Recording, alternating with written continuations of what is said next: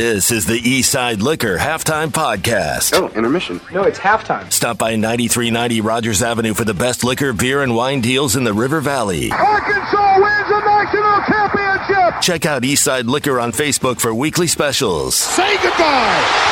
Darren McFadden, 80 yards, touchdown. Subscribe to the Hit That Line Podcast Network, brought to you by Breeden RV Center. Breeden RV Center, family owned and operated, a no-pressure, laid-back atmosphere, and always home of the free maintenance for life.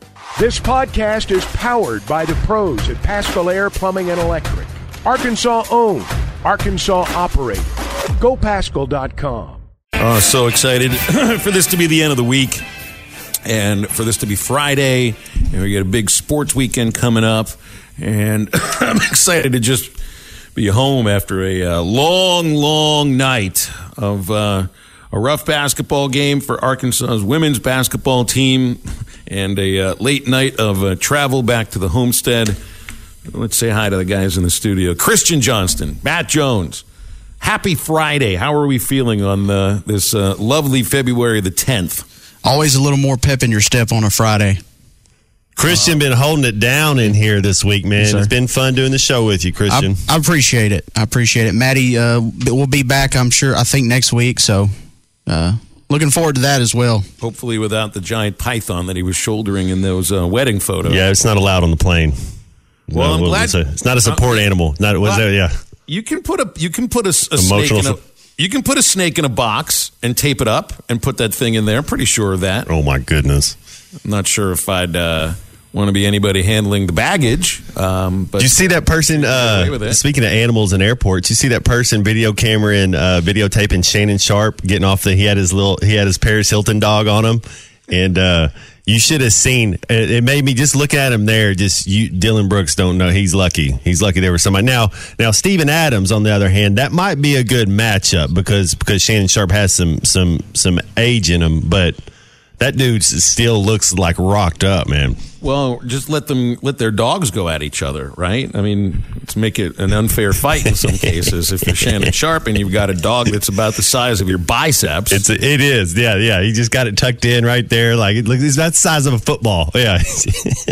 My cat's bigger than his dog. Absolutely. Didn't really seem very right, man. Not at all.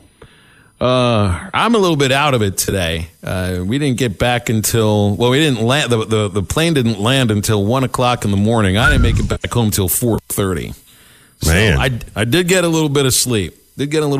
But I knew this was going to be the case once I decided to make the move back towards where my kids. That there'd be nights like this. You know, you have an 8 o'clock road game on a Thursday night. Chances are it's gonna be a little bit late once you get back home. But Christian, as long as you feel you've got some energy, I think I can fake it for the next 3 hours. I'll try to give that to you, some of that to you as well. And it's Super Bowl week. You know, I was texting with Phil earlier. I was like, I don't think we talked 5 minutes about the Super Bowl yesterday, and then we didn't really talk much Wednesday. So I'm excited to kind of break down the Super Bowl, see what the listeners around here think, because in Arkansas, I don't know a lot of Dallas fans. Do you want? Go ahead. I can tell you how I feel. Let me hear it. I'm a Cowboys fan, as you were just talking about, and in no case do I want to see Philadelphia win a Super Bowl. That's what I'm thinking. Yeah, it's pretty difficult sometimes to root for a hated division rival. Mm-hmm. Although, you can look at it from the other perspective here. Let's say my father tried to convince me of this one time in the 80s with baseball. Let's say that Philadelphia wins the Super Bowl. Okay, you finished second place in the division to the Super Bowl champion. If they lose, then it doesn't. I mean, it really doesn't matter where you finished anyway. I'm just trying to perk you up a little bit here, Christian, and the rest of the Cowboys fans. Yeah, it's otherwise I'm not sure exactly what you root for. I don't know. It's hard to make me happy as a Cowboys fan. Nothing short of a Super Bowl at this point will do that. Well, it should be a really fun game on Sunday, no doubt. And I'm actually excited for the idea to listen to the first half because I'm a radio geek. I love listening to these broadcasts. Kevin Harlan, I think, is on the radio call on the Westwood One radio network, and he's as good as it gets. So I get a chance to listen to the first half and then probably watch the second half with the Fox crew, the number one Fox crew that won't be the number one Fox crew going into 2024.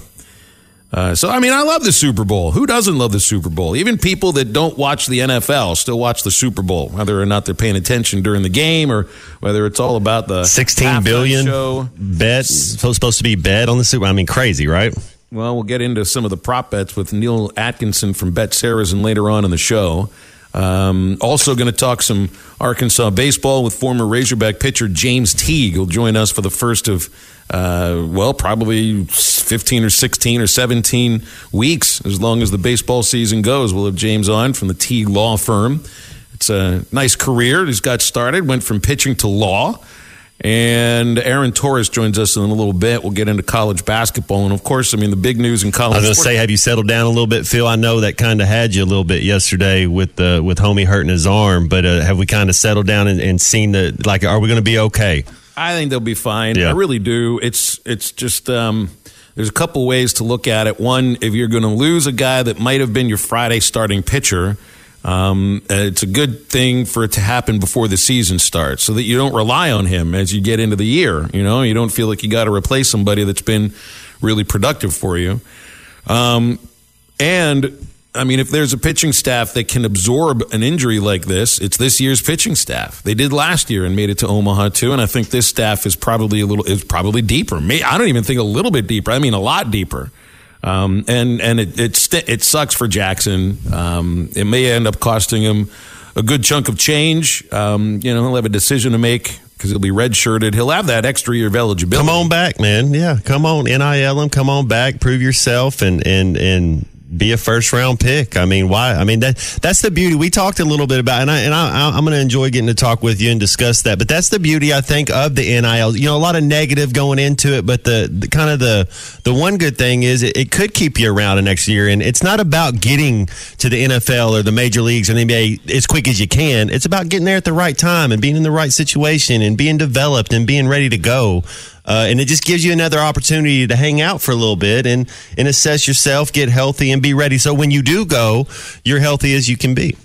I think it presents options for the athlete, in ways that they may not have felt they have that option, where they may feel pressure to capitalize on the ability to make money through the pros because that's the only way you can make money. So, we'll get into that with James as well.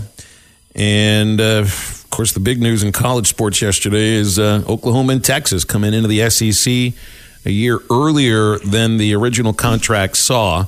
It's funny because what was it, like 2 weeks ago? Less than 2 weeks ago, there was the reports that the talks between the Big 12 and the two schools broke down and it wasn't going to happen for 2024 and 25. And it all turned out as just a matter of throwing money at the problem, really. I mean, they just had to throw $50 million at the Big 12 and at Fox Television. And I guess Texas also had to rejigger a 2-game series with Michigan and flip-flop the home and road. And now they'll be part of the SEC in 2024 and 2025. So now we can start the debate on what the schedules will look like, if there will be divisions and who plays who, and whether or not Oklahoma and Texas are ready for the SEC. I'll tell you what, though, in football, there's going to be an adjustment period for these programs. Any team that's come into the Southeastern Conference has had an immediate adjustment period outside. And the crazy aspect of this, Matt, is didn't Missouri win the East Division their first 2 years in the SEC? Yeah, right. You're all right, so where's the adjustment? Well, it was after the division championships that the adjustment started to occur for Missouri football. Because South Carolina, Arkansas, A&M, there have been major adjustments. Arkansas entered in 92. I think they won the West in, 98, 96. So it took 4 years or so. I think they've won it 3 times since they entered, 3 or 4 times. So that's not bad when considering Arkansas is supposed to be a mid-level SEC team. Well, now in the other sports, I don't know how much of an adjustment there's basketball. OU and Texas can go. Yeah. In fact, in basketball, baseball too. The rest of the SEC adjusting to Texas and Oklahoma. And in baseball they'll come ready to go. Yeah. It took Arkansas a long time to establish themselves in the Southeastern Conference in baseball. Heck, they immediately established themselves in the SEC in basketball because they came ready to go. Yeah, they did. But it took like 7-8 years for the baseball program to really kind of settle into being a Southeastern Conference team, and now one of the major powers in the conference. Texas and OU are already baseball powers, and they'll come ready to play in that sport as well. Yeah, I was in Hoover when the baseball team won it, and just winning the SEC tournament is an incredible feeling. I mean, it's, I think that was Van Horn's first SEC tournament victory, if I'm not mistaken. It's the program's first ever SEC tournament win. Yeah. But, of course, that season's also remembered for, what didn't happen, which was not going to Omaha. Yeah. So, anyway, it's a fascinating conversation to see what this is going to go to, because now the Big Ten and the SEC will, at the very same time, become is the term super conference proper? I think the SEC is a little more of a super conference in football, but just the overall numbers, man, is it's massive. And Matt and I already are disagreeing a little bit on the makeup of what the football schedule could look like, but we'll get into that in a little bit. Stop by Eastside Liquor in Fort Smith at 9390 Rogers Avenue and check out their full selection of Tommy Bahama spirits. Get whisked away to Island Paradise with excellence you can taste. Eastside Liquor carries Tommy Bahama Island Gin, Rye Whiskey, Bourbon Whiskey, Rum, and Tommy Bahama Vodkas, Mango, Cucumber, and Neutral. Get by Eastside Liquor today and try the multiple award-winning Tommy Bahama spirits. BetOnline remains your number one source for all your sports betting this season. Everything from NFL and bowl season to esports. You'll always find the latest odds, team matchup info, player news, and game trends at BetOnline. BetOnline features live betting, free contests, and live scores for almost any sport or game imaginable. They're the fastest and easiest way to bet all your favorite leagues and events. Head to betonline.ag to join and receive your 50% welcome bonus with your first deposit. Make sure to use promo code BELIEVE to receive your rewards. That's BLEAV. Bet online, where the game starts. Get by Eastside Liquor in Fort Smith today and pick up a bottle of the delicious $2.91 Colorado Bourbon and Rye. Also available, High Noon tailgate packs are in stock, so swing by 9390 Rogers Avenue in Fort Smith for all your game day needs at Eastside Liquor. Now, back to the podcast. Our man Aaron Torres joining us from the Aaron Torres Sports Podcast and Aaron Torres Sports Media here on a Friday edition of Halftime, with Arkansas and Mississippi State and the rest of the SEC doing battle on the hardwood tomorrow, and of course the Super Bowl on Sunday. Aaron, a big sports weekend. I don't know if there's ever anything bigger than the Super Bowl is concerned, but now you got like 7 games left in the regular season for men's college basketball in the SEC, and we got bubbles to talk about, double byes to worry about, and one of the best, if not the best, player in the country rejoining the Razorbacks.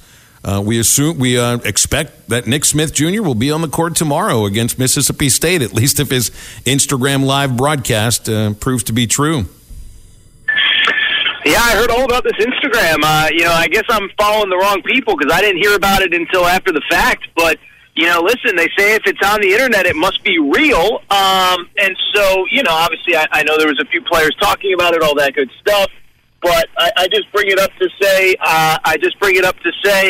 that, it'll be interesting to follow. And I'm excited. I hope that we're able to get him onto the court. I hope the rumors are true, and I'm excited to see him. They played well in these last few weeks, too, without Nick Smith Jr., and it feels like the team has gelled into various roles. You see the Mitchell twins really kind of providing a lot of physical nature to the team right now. Jordan Walsh off the bench. Devo is the unquestioned leader of the team. Some people worry about messing up the chemistry. And really, when you look at this, it's like, the chemistry will figure itself out when you add a player of Nick Smith's talent. Yeah, somebody else asked me about this yesterday. I actually do understand the argument. Basketball is a team game, 5 guys on the court, all that.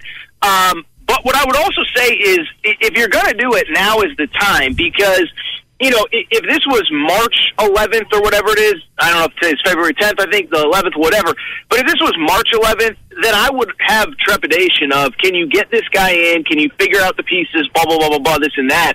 It's only early to mid-February, and I think what really stands out is, and I told somebody else this yesterday, I know you're on this 5-game SEC win streak. I know it probably should be about a 7-game win streak with the Baylor and Missouri games, but I just bring it up because, I sit there and say, if you have to sacrifice a loss now in mid-February to get Nick Smith right for late February, where we know the schedule gets even tougher if that's possible, and then, of course, everything to come in March, I think it's worth it. You want to stay hot. You want to keep doing what you're doing.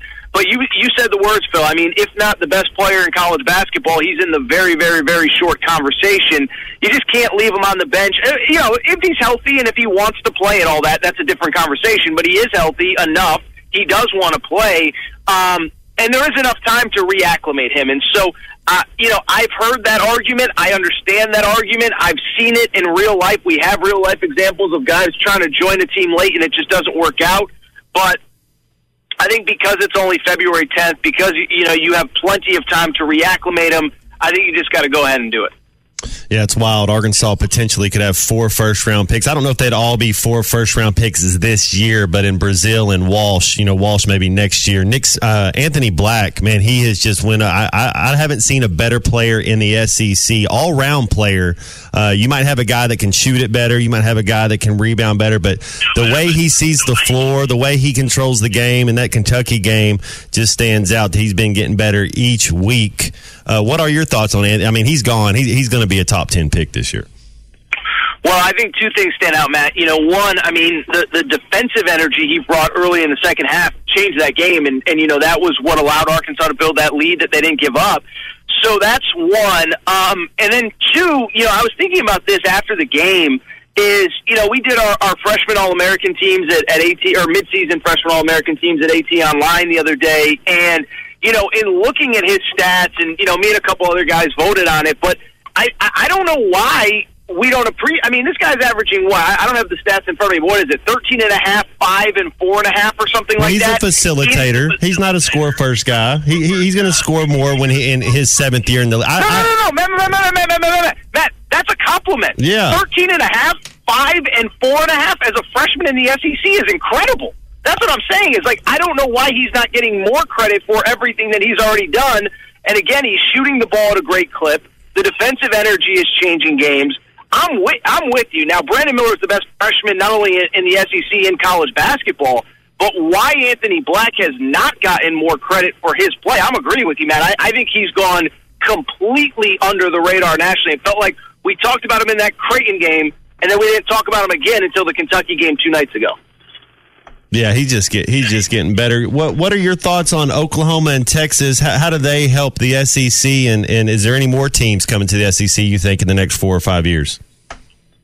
What I think is interesting about that move, and I always thought it was going to happen, with the college football playoff expanding to 2024, it never made sense for me to keep Texas and Oklahoma in the Big 12. The last thing you want is for Texas or Oklahoma to make the playoff and go on a run as a member of the Big 12 and then immediately leave. So I always thought it was going to get done. Obviously the football perspective is what's interesting, and I know it's a big conversation today, what the scheduling model looks like. Here was a thought that I had, though. From the basketball perspective, do we know who either head coach is going to be when they enter the league? Because Texas is obviously, no one knows right now. I actually give Rodney Terry credit. I think he's doing a great job of trying to keep that job full time, and I think he's earned that right based on what we've seen so far. But Oklahoma's going sideways in a hurry. There's rumors that Porter Moser is trying to figure out a way to get out of there and get out of his contract there. So from the basketball perspective, I think it's hard to tell. Obviously, from the football perspective, it is fascinating. 1, from the scheduling model. 2, where is Texas? 3, Oklahoma could either be a lot better than they were last year, or they could be a train wreck coming in. So, from the basketball perspective, there's not much, and I know this is kind of basketball season, but it is such a fascinating thing to peel back the layers of when you talk about it from the football perspective.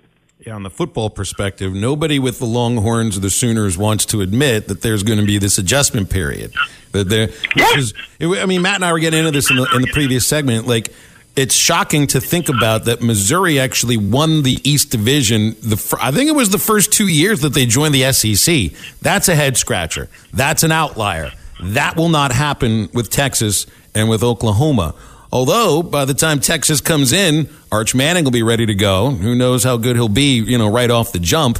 But, there is that adjustment period with football. And, and part of that is the nature of the sport. You can remake teams in basketball a lot easier. The two baseball programs come in just ready to compete, I think, at the SEC level. But with football, I don't think anybody with OU or Texas or the fans really want to admit it. But they know. It's going to be it's going to be a couple years, 3 years before they're able to build that line of scrimmage up. Or maybe I'm not looking at it the right way, Aaron, because of the transfer portal and how quickly teams can change.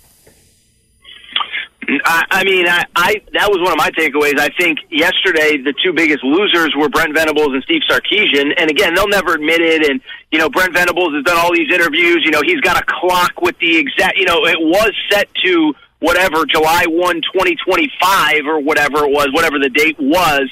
So I don't know if he had to get a new clock or get it fixed or what, but, listen, it is going to be an adjustment. And we all know, this is stuff that everybody knows, is that it's not the one-off game, right? Texas can look great against Alabama like they did last year in Austin, but then can you go on the road the next week to Oxford or Fayetteville or College Station or whatever and keep that same momentum and intensity? So I'm with you, Phil, is that, and I'll say this too, is that, from the Texas perspective, okay, Sark is going into year 3. You mentioned the portal, 2 top 5 recruiting classes.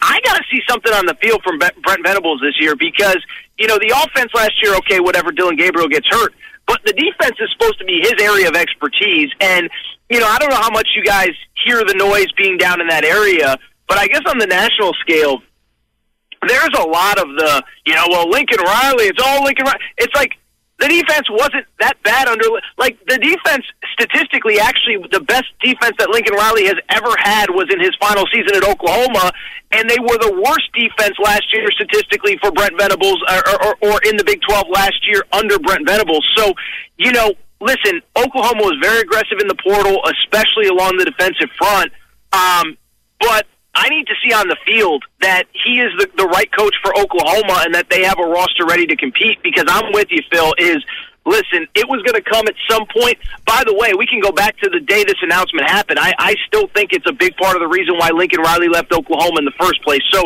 there's a lot of variables, but as I said, I think the biggest losers yesterday coming out of this were Brent Venables and Steve Sarkisian, who I know would have loved another year to build up their rosters.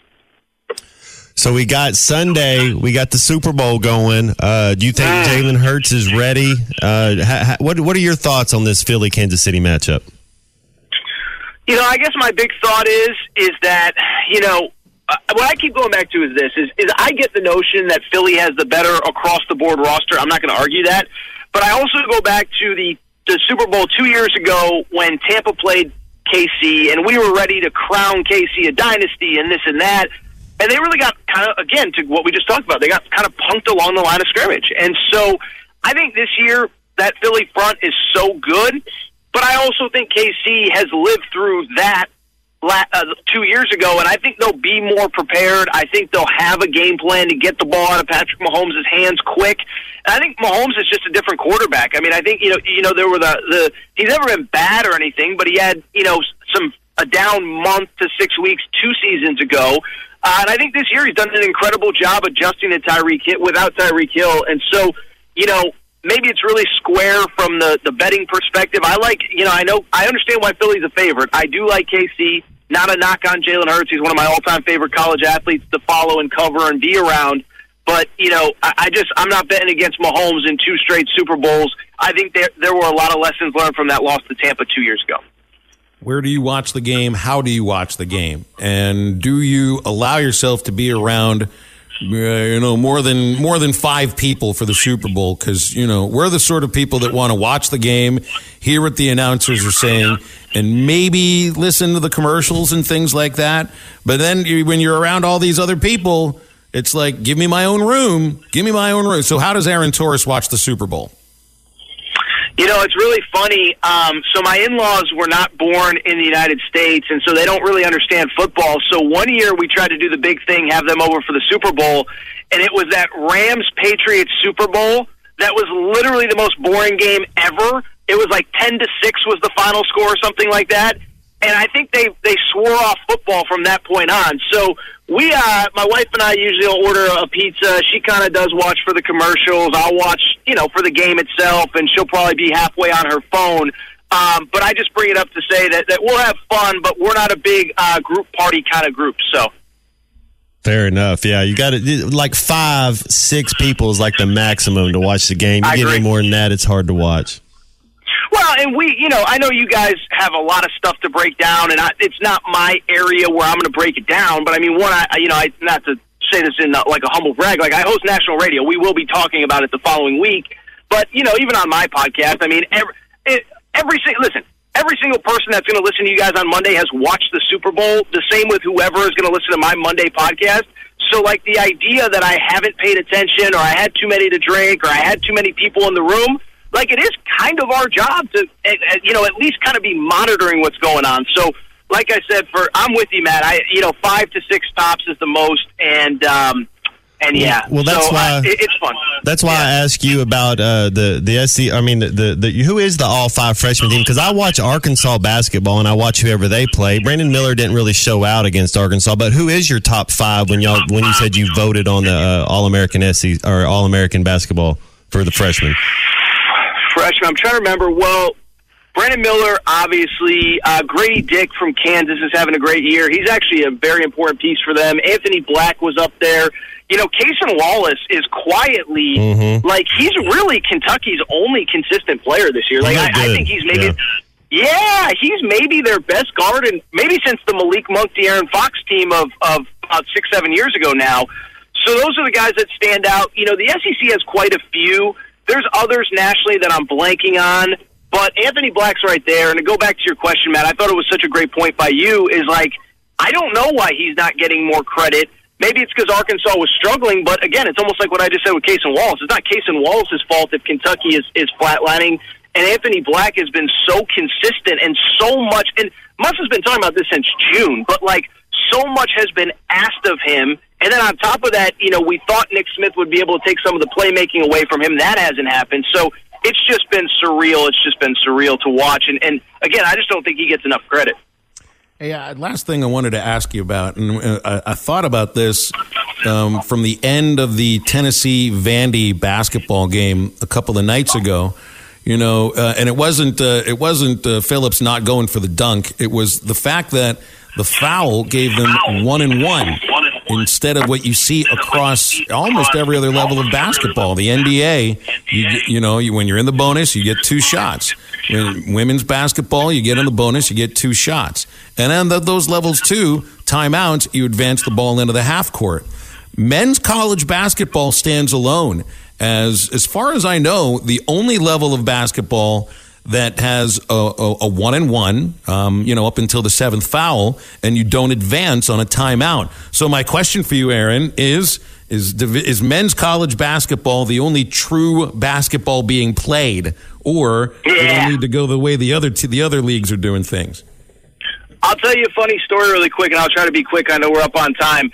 I actually was on a guest on Sirius NBA radio one time. I think it was around the NBA draft, and they brought me on to talk prospects. I got in like a shouting match with the host because he like very passingly said, well, obviously the NBA rule where you advance the ball past half court that's obviously just like the right way to do it. And I was like, no, it isn't.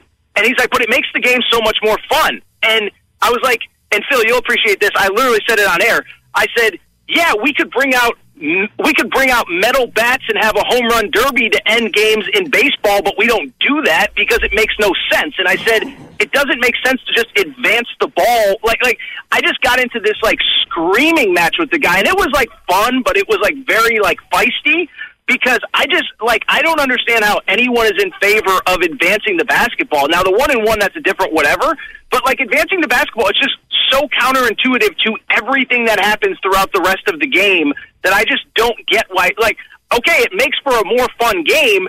it doesn't mean that it's the right thing to do, right? Like, we could go to, a punt, pass, and kick competition to decide games in overtime. It'd be entertaining. It doesn't mean that that's the way we should end football games. So it's one of AT's big sticking points. I hate the advancing the ball rule. I think it's the stupidest thing in the world. And I'll be honest, I've never really given much thought to the 1-and-1. It never really occurred to me that nobody else does it except for college. But I hate with a passion, the same way that Phil and Matt hate people ruining their Super Bowl viewing parties.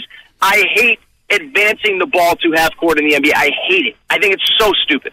That's a good way to end our talk here, AT, with a little fire in the belly. I do love to see Andy Reid in that punt, pass, and kick competition. That's what I'm saying.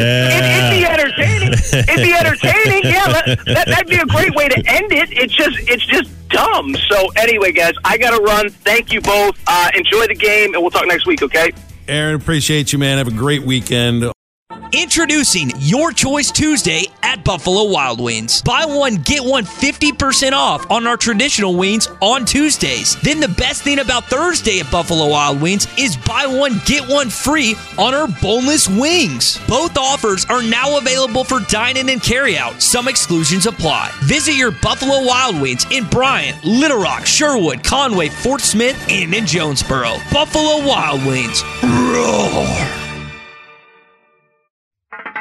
Eastside Liquor has more than just liquor. They also have wellness products and now carry Marley CBD gummies. They come in amazing flavors like Island Punch and Coconut Vanilla. They come in 200 milligram 10 packs, so stop by 9390 Rogers Avenue and pick some up today. Now, back to the podcast.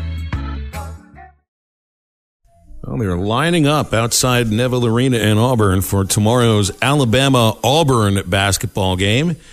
Wonder if anybody's lined up outside Bud Walton Arena. Now, those are the students, of course, that are waiting for the student gate to open.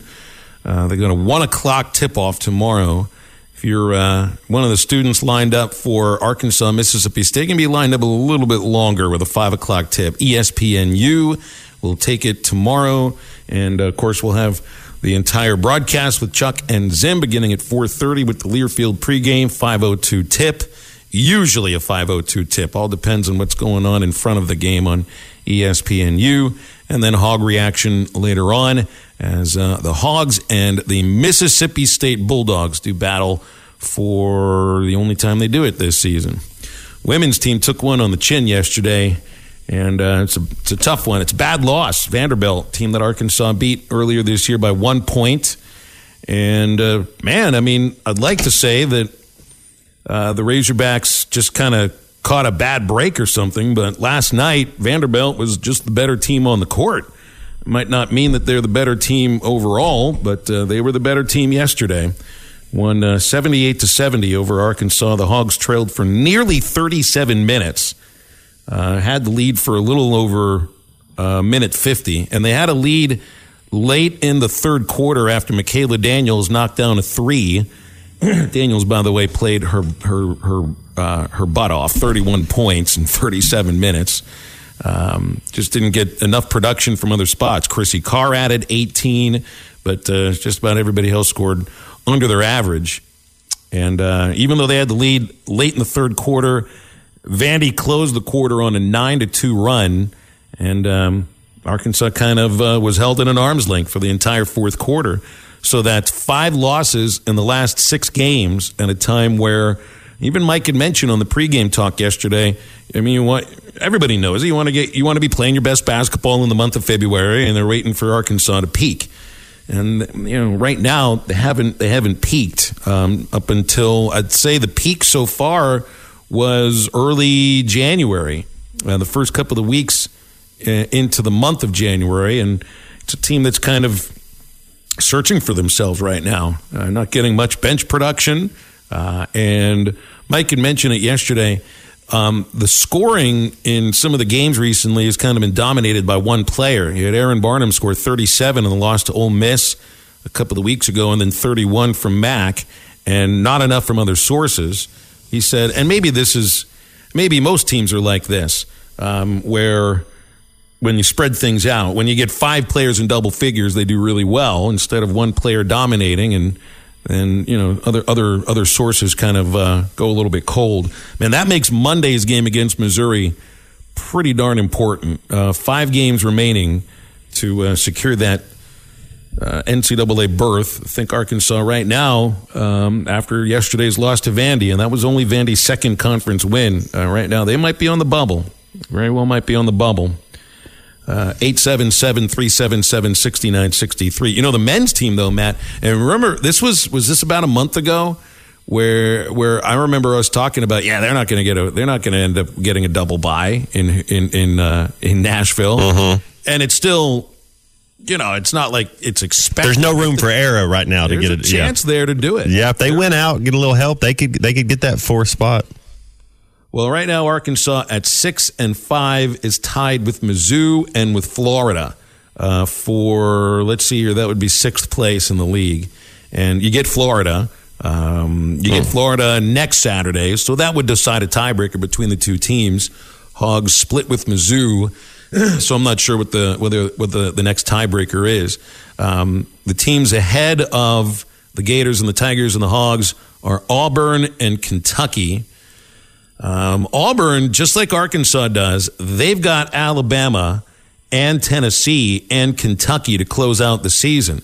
The thing is, though, is this Auburn-Alabama game tomorrow, Matt, that's the first of 2 games that the Tigers have to take on who is right now head and shoulders the best SEC basketball team in the Crimson Tide. So that's a pretty tough schedule looking ahead for Auburn. Bama, Mizzou, at Vandy. Vandy, all of a sudden, they get Liam Robbins back, and they're a whole different team. That's a tough place to play. Tennessee already has figured that out, and maybe Auburn will as well. Then Ole Miss, Kentucky, Alabama, and Tennessee. That's an incredibly tough last 7 games for Auburn, with Ole Miss really the only walkover. Looking at Kentucky's schedule here now. Kentucky at Georgia tomorrow. Then they're at Mississippi State. Then Tennessee at Florida, Auburn, Vandy, and, of course, Arkansas. You'd say that Kentucky doesn't have the toughest, but they do get some teams that are playing some decent basketball here and there. That last game, Auburn, and, of course, Arkansas. That last game of the season, Phil, could be for the double bye. That could be one of those games where you kind of, if we take care of business going forward, you got to think Alabama probably holds serve. Be tough to see Alabama getting beat. They might take one. They're still college kids. Might take one L, but A&M is going to be a tough. I mean, they're not an easy out. You're right. That last game of the season against Kentucky could be for the double bye. Well, we knew it would matter quite a lot as far as the standings were concerned. It's just, you remember the preseason poll showed Kentucky number 1. Arkansas number 2, and we kind of thought that game might decide a regular season championship. Not going to be the case. Eastside Liquor in Fort Smith has Whip Shots. Whip Shots from Cardi B is vodka-infused whipped cream in flavors like vanilla, caramel, mocha, and peppermint. With 10% alcohol content, these whipped cream shots will make any night a celebration. And they're great on pumpkin pie. Stop by Eastside Liquor today and pick up a can of Whip Shots at 9390 Rogers Avenue in Fort Smith. Now, back to the podcast. So who's ready to watch Arkansas versus Texas again on the football field in 2024? Because I'm here to tell you it's going to happen. It might not be on the schedule right now, but I think it is on the way.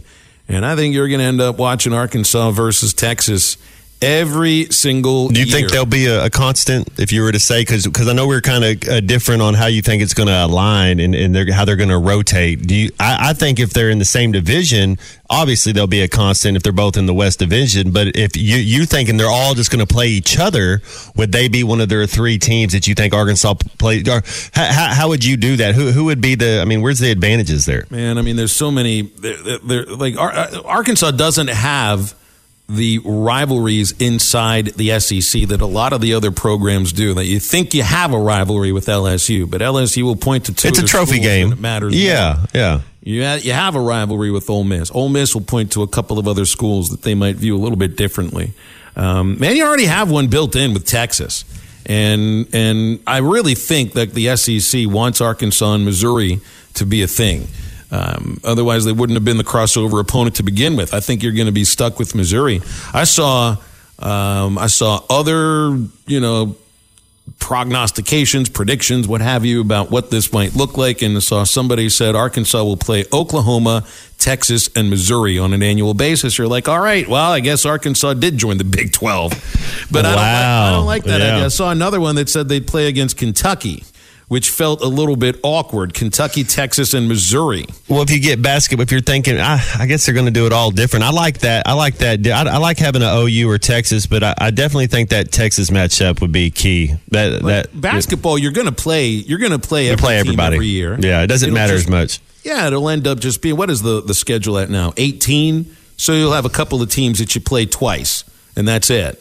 With baseball, you got to figure that out too, because they're not going to increase the number of league games. They already have 30 league games played. If you play everybody once, that would be what, 3 times 15? It'd be 45. Yeah. Out of a 56 game schedule. So 40, you can't do that. It's already a meat grinder. I don't see that happening. So they'll have to figure out a way to do that, and probably have permanent opponents of some sort, and then rotating opponents. I really do think the SEC will be doing away with divisions. The Big Ten's already said they're going to do that. I think divisions will be a bygone thing in major college football. And I think they're missing out. Yeah, I think you have your East and your West, and your football. You're able to play for that right to go instead of taking your best two. I don't know, but they are expanding it to 12-team playoff. Well, and so that's true. That expanding it to 12 allows you to do that, I think. But it's also, Arkansas plays Florida every 6 years. They'll play South Carolina every 6 years, Georgia every 6 years. So it's tough to feel like you're in a league with those teams. Otherwise, it's like what the American League and National League used to be like. When they first started interleague play, it actually felt like wow, we're playing somebody we don't ever play anymore. But in football, it doesn't quite have that kind of pull. I feel like, and I think this is the way the league is going towards. You'll end up playing the same 3 teams on an annual basis. It's not called a pod. It's just everybody has 3 permanent opponents, and then you'll end up rotating either the 5 games that are left, or if they advance to 7 to a 9-game schedule, 6 that are left, and you'll play everybody on a 2-year basis, and it'll feel more like a league. Otherwise, just do the divisions, and then you're playing what? Then you would have 2 8-team divisions. You'd play 7 games in your division, and then have 2, play 1 or 2 against the other division. One of them, and they rotate. Yeah, one of them would probably be a permanent opponent. The SEC, Missouri. Well, if Missouri's going to be on the West, you could do a Kentucky then, if you wanted to go that way. Mm-hmm. I also think that there is some value to making sure that it's the top. And it's not like the SEC has dealt with this on an annual basis. Like Alabama and Georgia have been the dominant teams in this league in each division for a few years now. So it's not quite the same as like when Missouri won the SEC East and they couldn't match up to the Alabama Crimson Tide, or if they played Auburn in the conference championship. But that happens in the Big Ten every year, though, where the West Division champion is nowhere near as competitive as the East Division champion. And what is it? I think the East Division has won 9 of the last 10 Big Ten championship games, if not all 10 of them. The SEC hasn't quite been in that direction. But I do think they'll want to have number 1 versus number 2 to have the feel of it being really the 2 best teams in the league instead of 2 division champions. I wouldn't schedule anybody but an FCS school for out of conference. If you got OU, Texas, and you still and then you get Alabama, LSU, Georgia. I mean, you look at who you got to play, and then you got to go again and play an SEC championship game. I mean, that is the SEC is already the toughest conference in college football. You're just making it that much tougher. But if you're getting 12 teams in, maybe you get 3 teams in every year, so you got a good chance to make that tournament. If you're getting 3 every year out of the SEC, you got a chance to win the national championship. Don't you feel like you're already slotting 3 of those 12 teams to the Southeastern Conference already? Mm-hmm. I mean, it just kind of feels like that's the way it's going to go right now. Because this year you would have had Georgia, Alabama, and Tennessee amongst those top 12. Even though Tennessee kind of faltered at the end, they would have made it there. I don't remember what the rankings looked like, but I'm pretty sure they'd have made it there. But you know what this does? If once the SEC makes the decision to go to a 9-game schedule, they're going to have to blow up some contracts for non-conference games. You realize Georgia is scheduled out all the way through 2030. Through 2030, they've got 4 non-conference games scheduled for every year, but that's going on what they then assumed would remain an 8-game conference schedule. But you're going to move to 9, which means, look at the next 4 years. So next season, you'll have your usual schedule of what you've been used to, and then you can play your non-conference Western Carolina, Kent State, BYU, and Florida International. In 24, when OU and Texas join the league, and we know what the schedule looks like by then, and they've probably advanced to 9 games, who's off the schedule? UAPB at Oklahoma State, Alabama, Birmingham, and Louisiana Tech. Who's off that schedule, or who do you push? You take Oklahoma State off in the decade. Yeah, you push Oklahoma State off. If you're adding OU and Texas to your schedule, keep it. I like that UAB. I like the Kent States of the world, the Western Kentuckys, the Hilltoppers. They're that's what they're good for. We got to get a dub. Well, you get a 4-game series scheduled with Oklahoma State, but there is some leeway. You got 3 games scheduled in 26. You got 2 in 27, 2 in 28.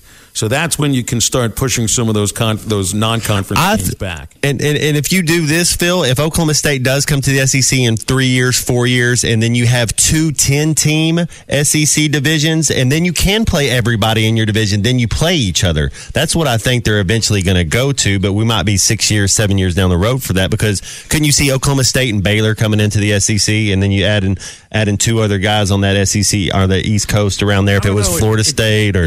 It feels to me right now like the Big 12 is in addition mode, not subtraction mode. Okay.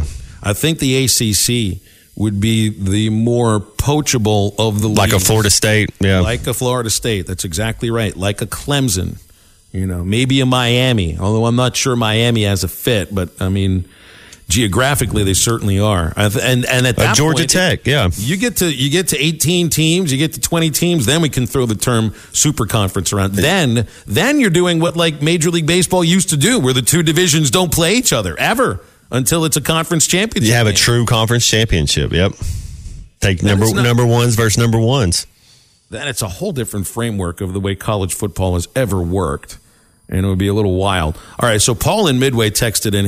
I think he wants a whole segment about hatred for Texas. That's every day's show. Yeah, well, there's an underlying theme of Texas and Tennessee you can go on. Yeah, there's when Clay is on with us and you're going on Texas, that's adding fuel. Seeing orange. Yeah, Paul in Midway has a real hatred for Texas, as most of you do, but he fired off 4 texts in a 4-minute period. All about hating Texas. He says, Matt Jones hates Texas as much as I do. Could we have a hatred off? Could we have a Texas hate off between some listeners and you and Clay Henry?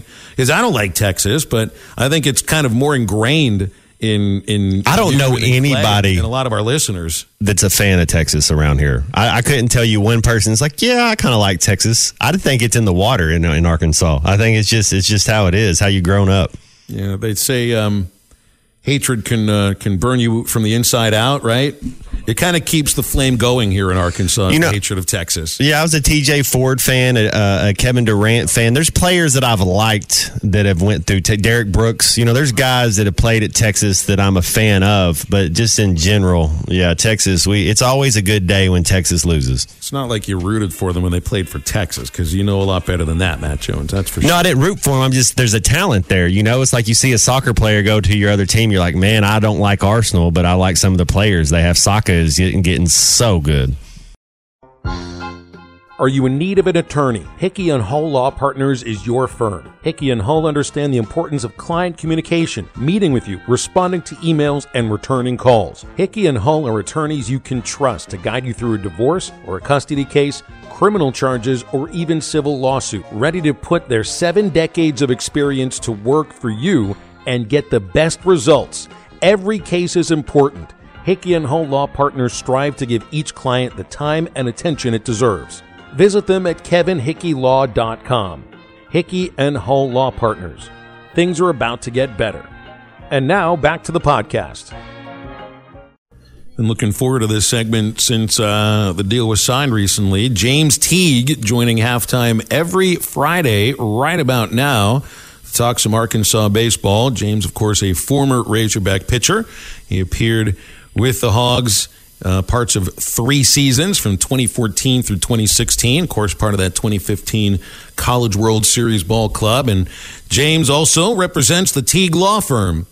So from the pitcher's mound to the courtroom, James, not the only guy who's done it, but that happened pretty quickly. How you doing?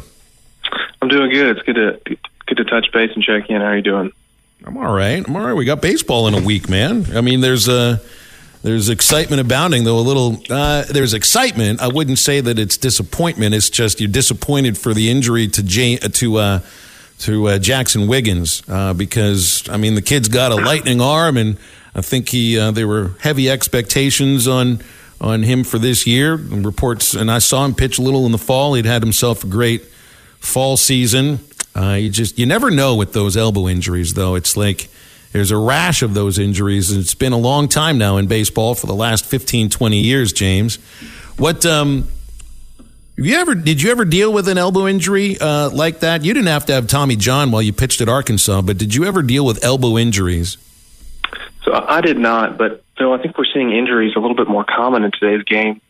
You know, we're seeing guys throwing much higher velocities, and we're seeing, it's not uncommon to have multiple guys, 95, 96, 97. And I think the reality is there's just more injuries that come with that. It's really tough to see him go down at the start of the season. There's so much enthusiasm and excitement, and how's it going to shape up and everything. And, it's terrible to see. Me personally, I had some injuries here and there, some nagging injuries, but no major surgeries, no Tommy John. But, it's hard to say. It's not always in the back of your mind when you feel a pinch in the elbow of, is this the one that's going to take me out? So, like you said, it is really tough to see. I think fortunately we've got a lot of depth from the pitching position, and I think we can fill that role, but it's really tough to replace, a projected top round pick that just was showing so much potential at the start of the year.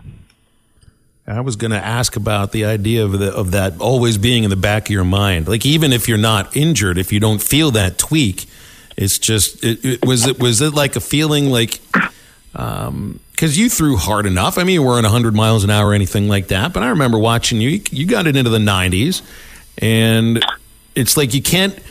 You trust your conditioning. You trust what your coach is doing with you. You've worked on your mechanics, for almost since you were born, almost in some cases.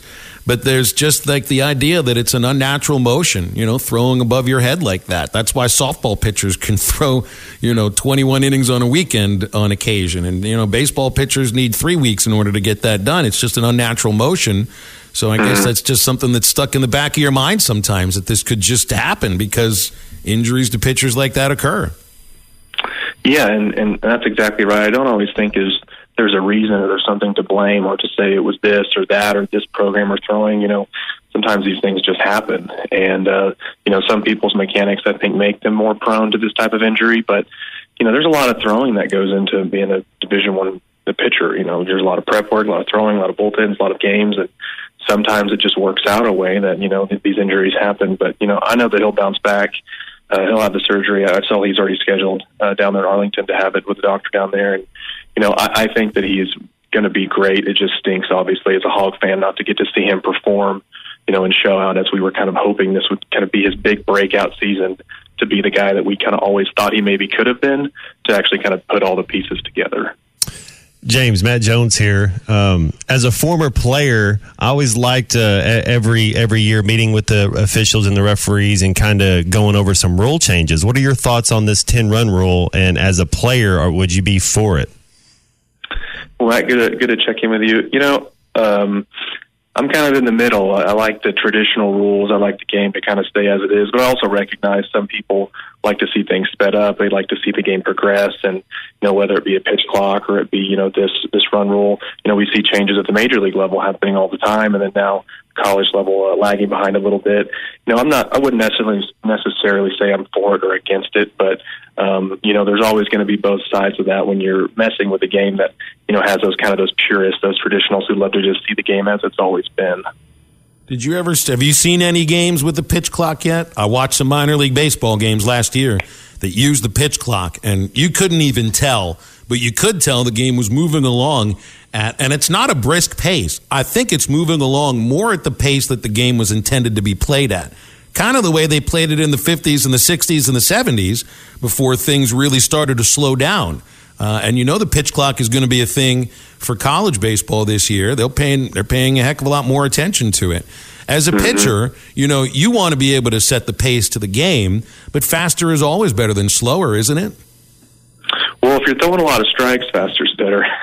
But sometimes, if you get off a little bit, then you need to slow down. You need to regroup. You need to have a mound visit. Kind of do these things. I think for guys who like to stay in the groove, they like to work quick. They like to attack hitters. Faster usually is better. So I think the pitchers can kind of dictate that based on how they're doing and what their preference is. I agree with you. I don't think that the hitter needs to step out and adjust his gloves and look at the sky and mess around outside the box between every pitch. I think the faster pace is better for fans and for pitchers and for players. But maybe there's a middle ground there, not a strict clock that needs to be enforced. But like you just stated, the game seems to be kind of following the path of what it would anyways if the pitch clock wasn't there. I think that's where it's supposed to be. A lot of expectations for this Arkansas baseball team. We saw the football team be a top 10 team for a little bit. We saw the basketball team be in the top 25s, and both of them kind of faltered out. Do you think this baseball team can hold up and be a top 10 team and make it back to Omaha this year? Well, I do. I think and that's because of the depth that I think this team brings. I think, to really make a run late in the season, you need that depth. And one thing that I think Van Horn does such a tremendous job at is putting the pieces together as the season goes along. Some days we get blown out at home in a midweek and, fans are upset and, understandably so. But, there's things that we're learning from those games. We're learning, who can produce, who can't, who can we trust in the big spot, maybe who isn't ready yet.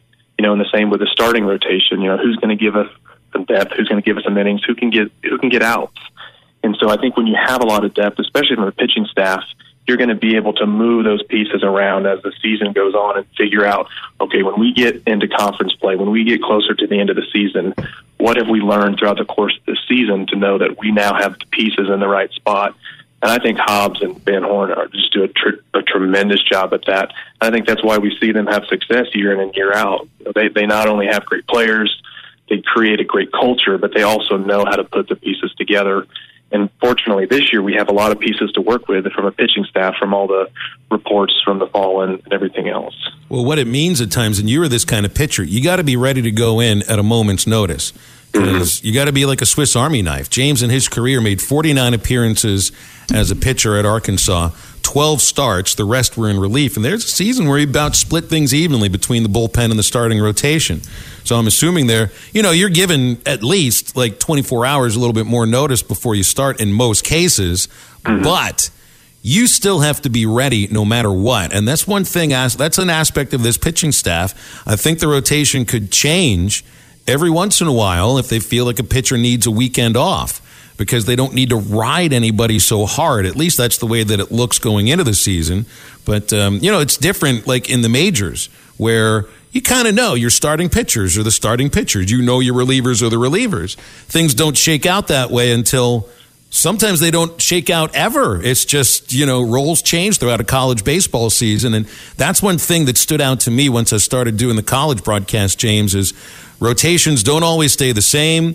Relief roles don't always stay the same. You just got to be ready, man. Mm-hmm. Yeah, I think we saw a great example of that with Hagen Smith last year. He's really, really did well throughout the course of the year as a starter. And then we get into regional play, and he's coming out of the bullpen, and we kind of saw a little bit of a different guy, a little bit of a different mentality. And, for him, I think shaking that up and kind of getting him back into attack mode out of the bullpen was what he needed to get back on track. And we may see some of that this year with Freddie Tigert, whether he, continues to be in that relief position, kind of that closer role, or if they can stretch him into a starter. I think, before Wiggins went down, there was maybe going to be some of that with him as well. I think he was, pegged in to be a big-time starter. But You bring up a great point in that so many things happen from opening day, to the time you get to postseason. 2015 started opening day and then went straight to the bullpen. It wasn't really cut out to be a great starter. Didn't have the command needed to really go deep in games, and so had to fight your way back in the bullpen. And so I think there's going to be a lot of those storylines that we're going to be able to follow throughout the course of the season. Who kind of shows the role that they were kind of meant to be in. I think those things kind of work themselves out as the season goes on, just based on how guys perform, based on the opportunities they get, and based on what the coaches are seeing and what roles that they want to see them perform at. And I'm excited to see all those storylines unfold, to see how these guys perform. Well, and you also know it's not how you start, it's how you finish. Or it's really exactly how things are going in the middle of the season. You go back and look at that 2015 team that made it to the College World Series. You guys had to get really hot from about the third or fourth week of SEC play to the end of it just to make the NCAA tournament. You went on the road as a 2 seed, and I think there were some prognostications that had Arkansas as a 3 seed that year. When you go back and look at 2015 and everything that went into that season, are you surprised that team made it to Omaha? Well, I think it's fair to say that everyone was pretty surprised that he made it to Omaha. I mean, it was by the end of the year, between injuries and between guys going out and our depth, it appeared on paper as kind of a ragtag bunch. But I think that, we had a good culture, that we had a good group of guys who were really close, who really wanted to win, and who knew that, we may not have on paper the greatest staff. We may not have, this high draft pick or this or that, but we were going to compete and show up. And I think that kind of got us over the hurdle. We obviously had Zach Jackson, who was giving us great innings out of extended relief out of the bullpen, as well as some other guys. But, with this team, I think if they can match that culture, they can match that intensity, they can match, that desire to show up every day and work, and then also have the talent on top of that they have, I think that's really where you see teams go to the next level. Well, Benny took that big step forward that year. I mean, he had the injured wrist the year before, and then all of a sudden, wow, 400 batting average, 20 jacks, Golden Spikes Award. Every year that a team goes to the College World Series, and this isn't just at Arkansas, it's everywhere else, somebody takes a giant leap forward, either because they're healthy or they just figured something out, like Kevin Kopps in 2021. Connor Nolan figured some things out last year. You never really know who's going to take that leap forward. You just have like a sense in the back of your mind, somebody's going to take that big jump. And I wonder who it's going to be this year. I thought it would be Wiggins. I think Hagen Smith can take that giant leap forward, and Peyton Stovall, I think, is going to take that big jump. Yeah, I mean, you're absolutely right. I think Benny, he was always meant to be a star, just based on his moxie and his makeup and his talent. It was just a matter of him putting it together. For me, I would like to see Brady Tygart. I'm really curious to see how his season plays out, because, the breaking ball is obviously unbelievable. He's got a great fastball to go with it. If he could find ways to mix those two, throw the fastball for a strike enough to where that breaking ball is even more deadly, and throw enough strikes and command the ball to be a starter, I mean, the sky's kind of the limit for him. So I'm curious to see the role that he fits into. Maybe they want to push him into that starter role more with Wiggins being out, or maybe they say, we want you to affect 2 games a weekend instead of 1 and come out of the bullpen and play and be in that closer role. So I'm really looking forward to that story. But, yeah, you're right. I mean, there's always guys who are going to break out and perform, and you really need that, to make a run late into the season. Well, I think we're going to have a lot of fun doing this throughout the baseball season, and hopefully it goes deep into June, because you know what that means if we're doing these segments in the middle or the latter part of June. But man, I mean, you got a good thing going as with the Teague Law Firm. You ended your pitching career 2018. How quickly did it take you to get through law school? And tell me what you think about practicing law. Well, I was on the road in pro ball studying for the LSAT, so there was a little bit of overlap there. I knew which direction I was wanting to go. But yeah, it was just a quick 3 years, got through law school, graduated, passed the bar, and so here we are. And I'm kind of jumping on, with the Teague Law Firm, and they've got 30 years of experience, primarily focusing in family law and in criminal practice. And so I'm walking into an environment that is very well prepared, that has had just really a ton of experience in the Northwest Arkansas area. And, sometimes you say family ball and people say, oh, how is that? But, it's kind of ironic. It's kind of like pitching on Friday night because, the stakes are high, very emotional. But, if you show up every day and you think, I'm here to fight for you and I'm here to battle for these people and get them what they deserve, it's kind of similar like showing up on Friday night, battling for your team. So there's a little bit of overlap there as far as mentality, but I'm just really grateful to, join on in the staff here and, piggyback on the 30 years of experience in the Northwest Arkansas area. Last thing, you're an Oklahoma native. They listed Bartlesville as your hometown. With Oklahoma joining the SEC, what does that do, for you as far as like social circles with friends that you had from Oklahoma? And you think it's going to be an adjustment period for OU to join the SEC in baseball?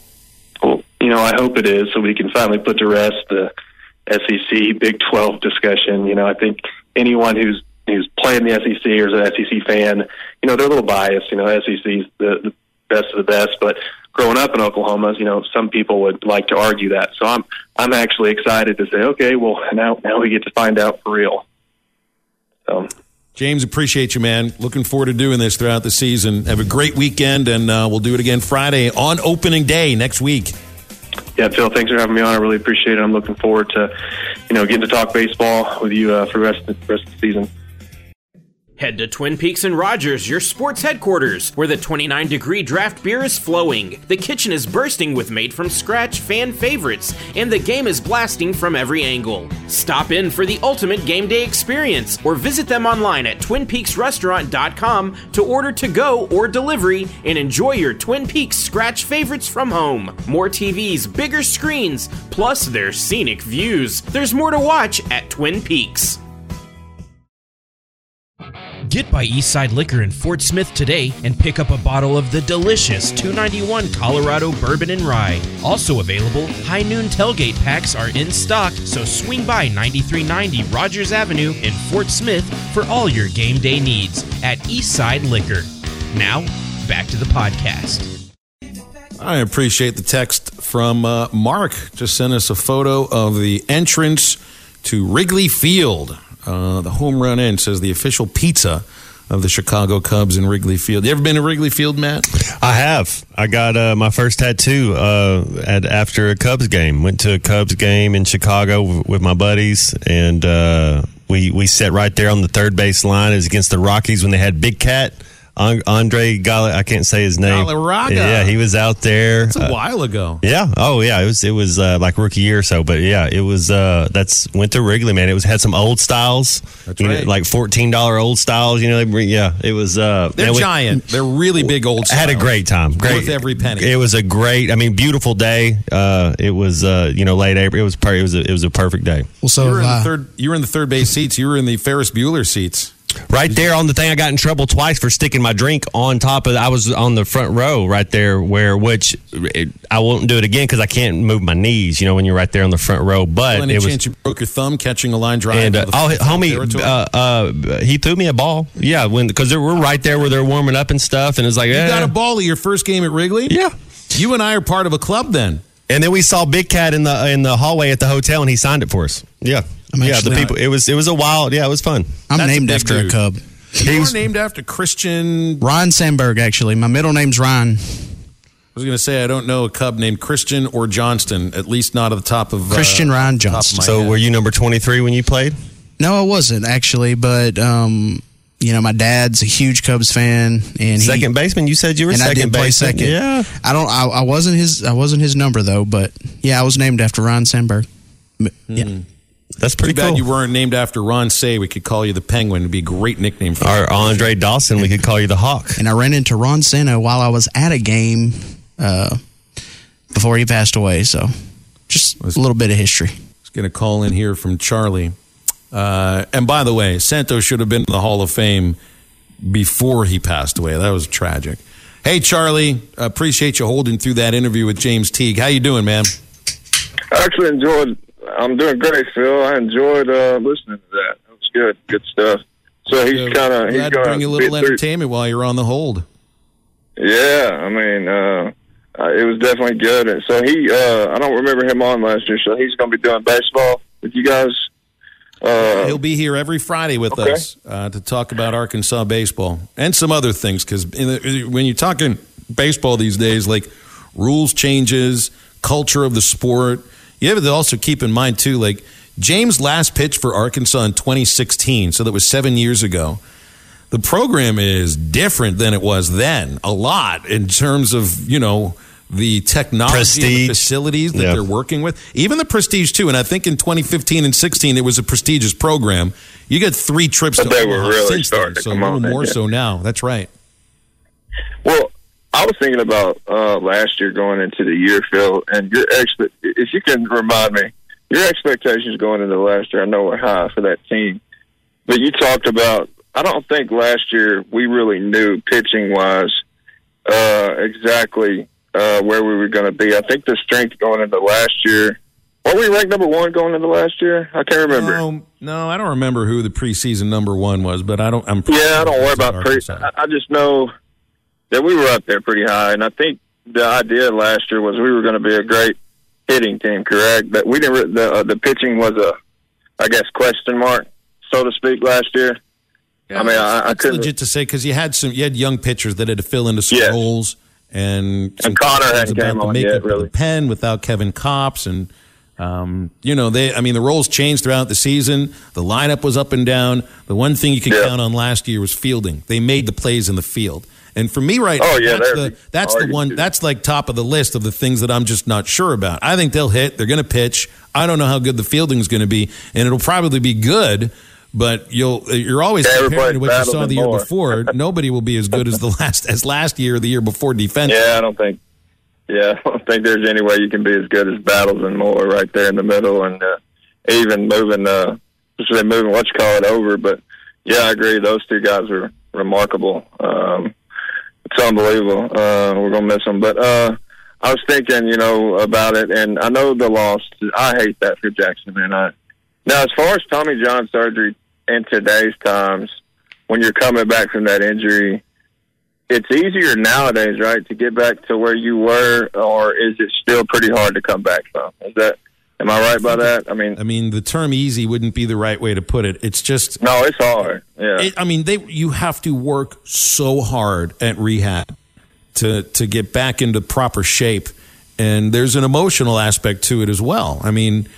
These kids have been playing. It's like the same thing with Jalen Catalon, just a little bit different because Catalon dealt with the injury 2 years in a row. But to miss a full season, and you're just never used to that. You've been pitching, Jackson's been pitching for like his whole life. 14 years, his whole life. So there's an emotional aspect to it. There's no reason to rush back from this, though. No doubt. It takes about a year to get back, but then you got to you got to fine tune everything all over again. So there's no reason to rush back. I would imagine if Jackson Wiggins, if he were to return for next year, I can't imagine he'd be ready for the start of the season. I agree. Either you bring in maybe a month after or a month and a half after. It also probably takes a while to get that velocity back, right? He may lose a little velocity from the surgery too, right? Maybe a mile per hour. You end up getting a lot of that velocity back. And I remember bringing this up last year. I can't remember the term of the surgery, but it all depends on where the tear on the ligament occurred. Yeah. Brace surgery, I think is what it was called. And if you're able to utilize that surgery, and again, I think it all depends on the location on the ligament of where the tear happened. Brace surgery will get you back quicker. And it's a whole different form of surgery. So I don't know the makeup of where this occurred for Wiggins or how long they expect him to be out. You just know he's not going to pitch this year, and it's still going to take, it'll take at least 12 months to get back to where, you're probably like throwing off a mound and even being close to being ready to face hitters. Yeah, no doubt. And no disrespect to Wiggins, though. I think he was going to have a great year. I read that at first and thought it said Hagen Smith, and my eyes went. I was like, no, it's like our big lefty. I was like, our best lefty, no way, this can't be happening. But anyway, I hope he comes back, or not necessarily comes back to Arkansas, but gets back to full strength and can really follow his dream, because he's definitely got a lot of talent. I want to say before I go, guys, tomorrow's game, I think Mississippi State's on a little bit of a roll here, and So I don't know if it's necessarily going to be the easiest one, but, as far as Nick tomorrow, do you think it's kind of similar? Do you think, look, I just want people to understand he ain't going to come back and score 20 in the first game. And if it happens, that's crazy. But, look, he's probably not going to play probably 10 to 15 minutes or less. So everybody just needs to chill. We got to be patient with all this. And like you said, Matt, yesterday, he really needs to lock in defensively, because I think the offense will take a little time to kind of get back into a rhythm. Anyways, guys, I appreciate it. Y'all have a good one. Thank you, Charlie. Good to hear from you, as always. Got to get your legs back. That's it. Played good defense, offense. He's so naturally gifted. He's the best player on the team, so it will be easier to integrate the best player. But you got to get basketball shape, man. You make bad decisions when you get tired, you get lazy, and it just takes you 2 weeks to really get going. And if you're looking at it, all things being considered, Phil, about the right time, right? It's about, if we're going to do it, let's do it. Let's get him back in and let's go to war. Let's go to battle if he's going to play. Obviously you'd like to have him there for the entire year, but this is about, you got plenty of games. You got 21 days or so that he gets to get back into it and see how that knee holds up, because if you don't get a double bye, Phil, it's back-to-back games in the SEC tournament. You played and the next day you play. He hasn't been able, that knee, we don't know what's going on. So back-to-back games, a lot of times where we hear the term management thrown out in the NBA. So right. We end up seeing some management at that point. Wes and Harrison texted in, Brock Purdy also had a torn UCL. The quarterback from Iowa State that made all the big news over at San Francisco. He's having brace surgery.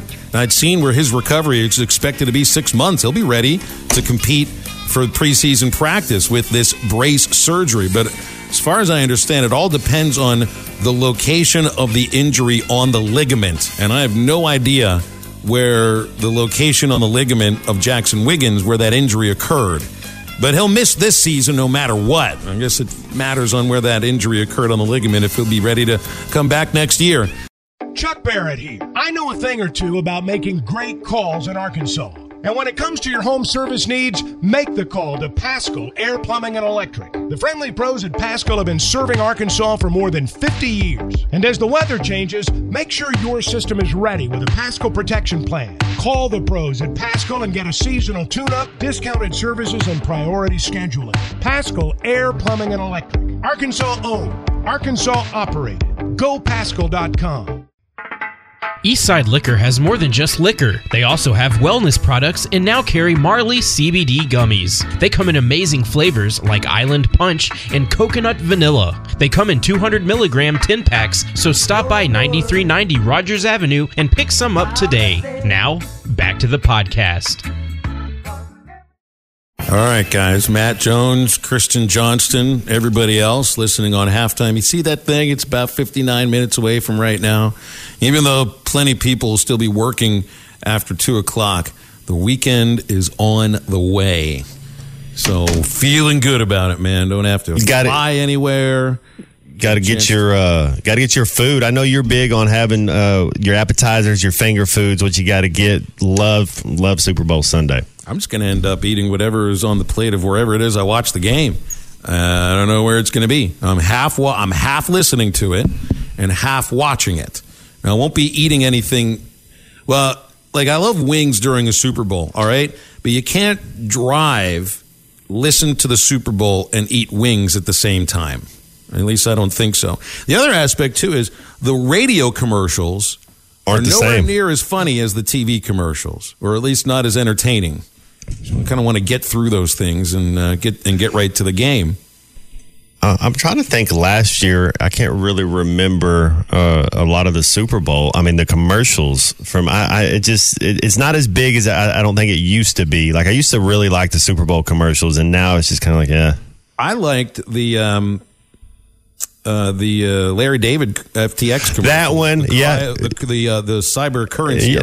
Yeah, he's like, I'm not wrong about anything. I obviously have never bought any of that stuff. Cryptocurrency. The NFL banned any cryptocurrency commercials, so you can't even do it. Hopefully Larry David's got another thing going on because he's funny and all. You seen Clear History? Anything.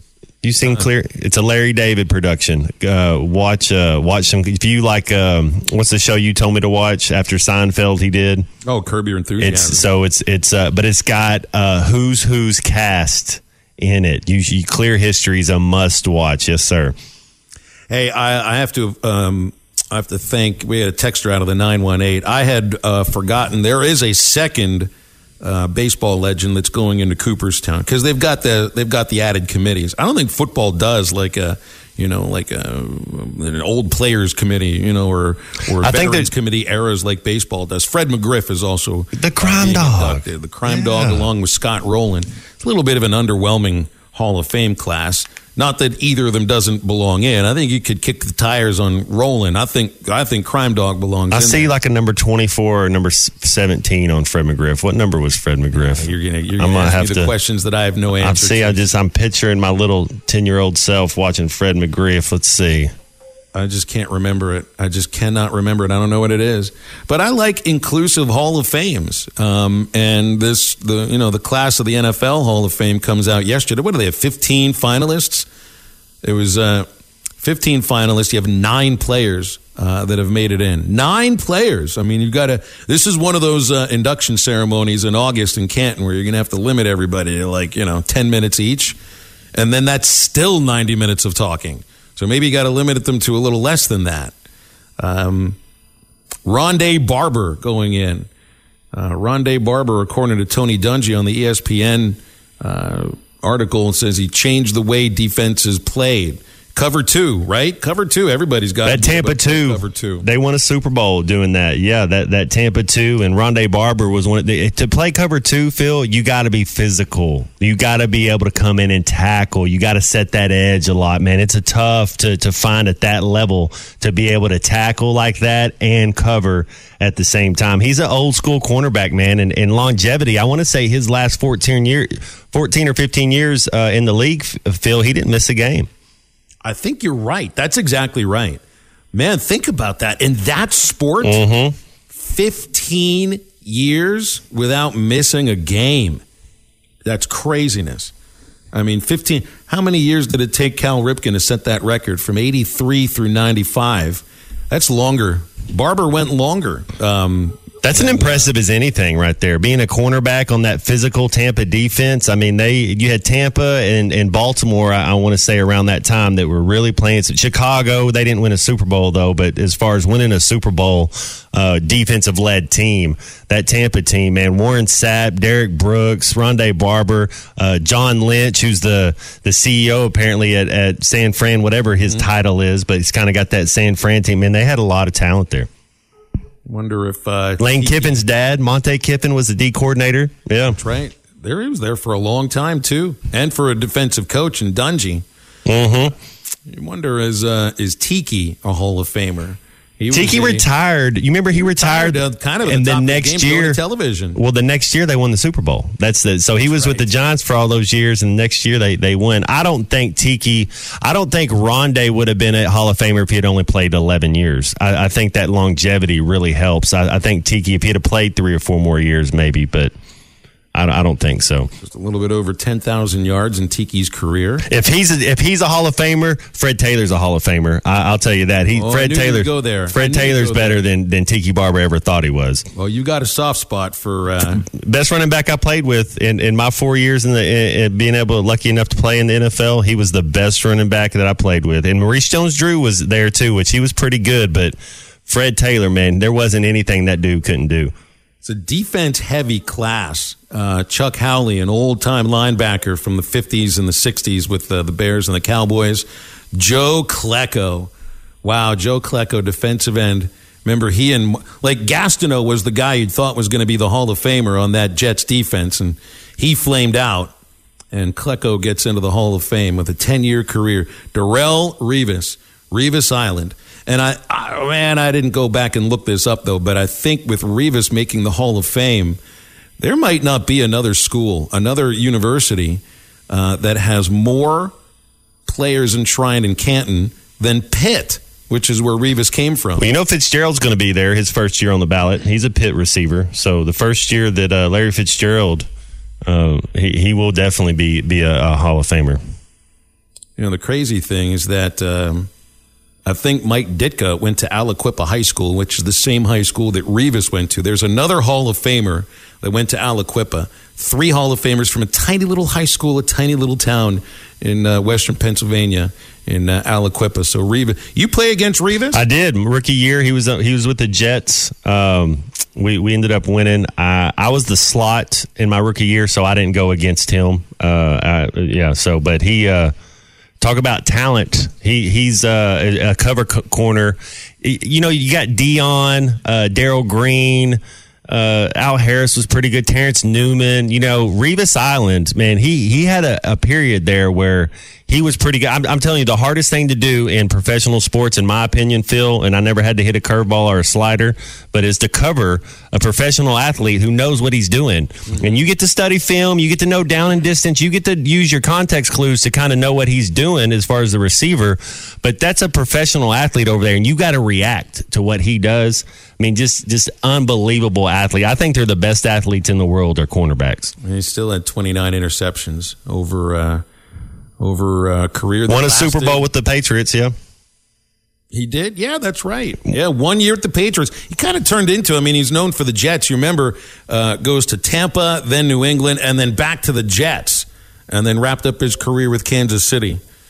Revis Island. Who else making it a can here? Ken Riley, a cornerback from the 70s and 80s with Cincinnati, and Joe Thomas, one of the great tackles of his time with Cleveland. But he didn't really play for many very good Cleveland teams. I think they might have been to the playoffs once with him, twice maybe. He is. I wouldn't say he wasted his talent, because he obviously was one of the best left tackles to do it.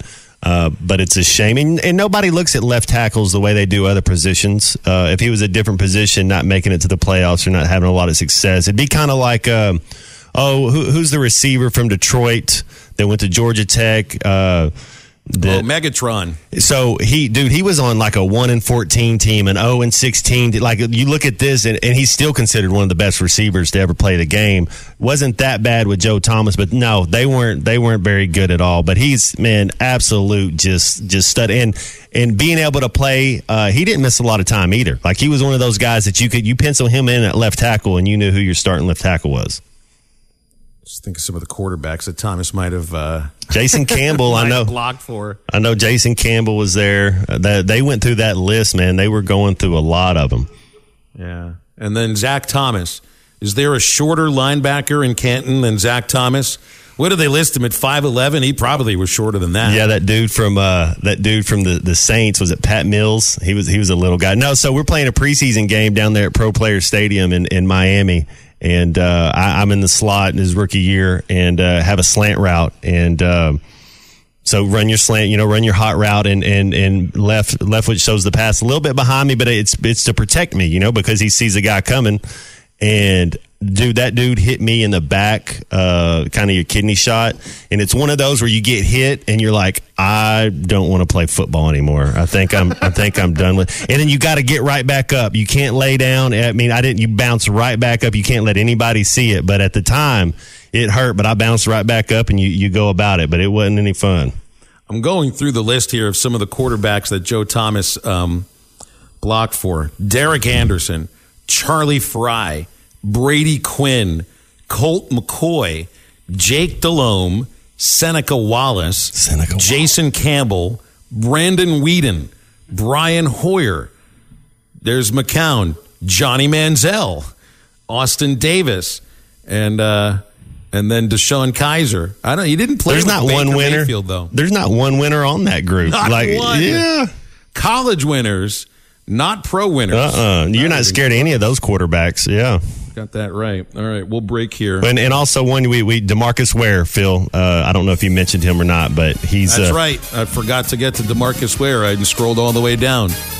And, was there anybody better than DeMarcus Ware at linebacker during his time with the Cowboys? Best defensive end, outside linebacker, however you want to call it, that I played against in college. He went to Troy. He played in the SEC with a lot of good ones. Great. Unbelievable. He's a first ballot guy, for sure.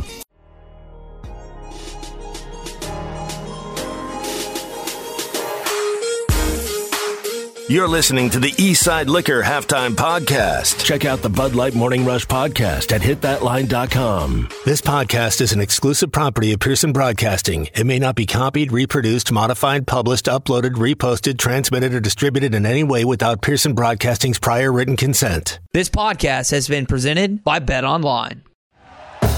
Thank you for listening to Believe. You can show support to your host by subscribing to the show and giving us a 5-star rating on your preferred platform. Check us out at Believe.com and search for BLEAV on YouTube.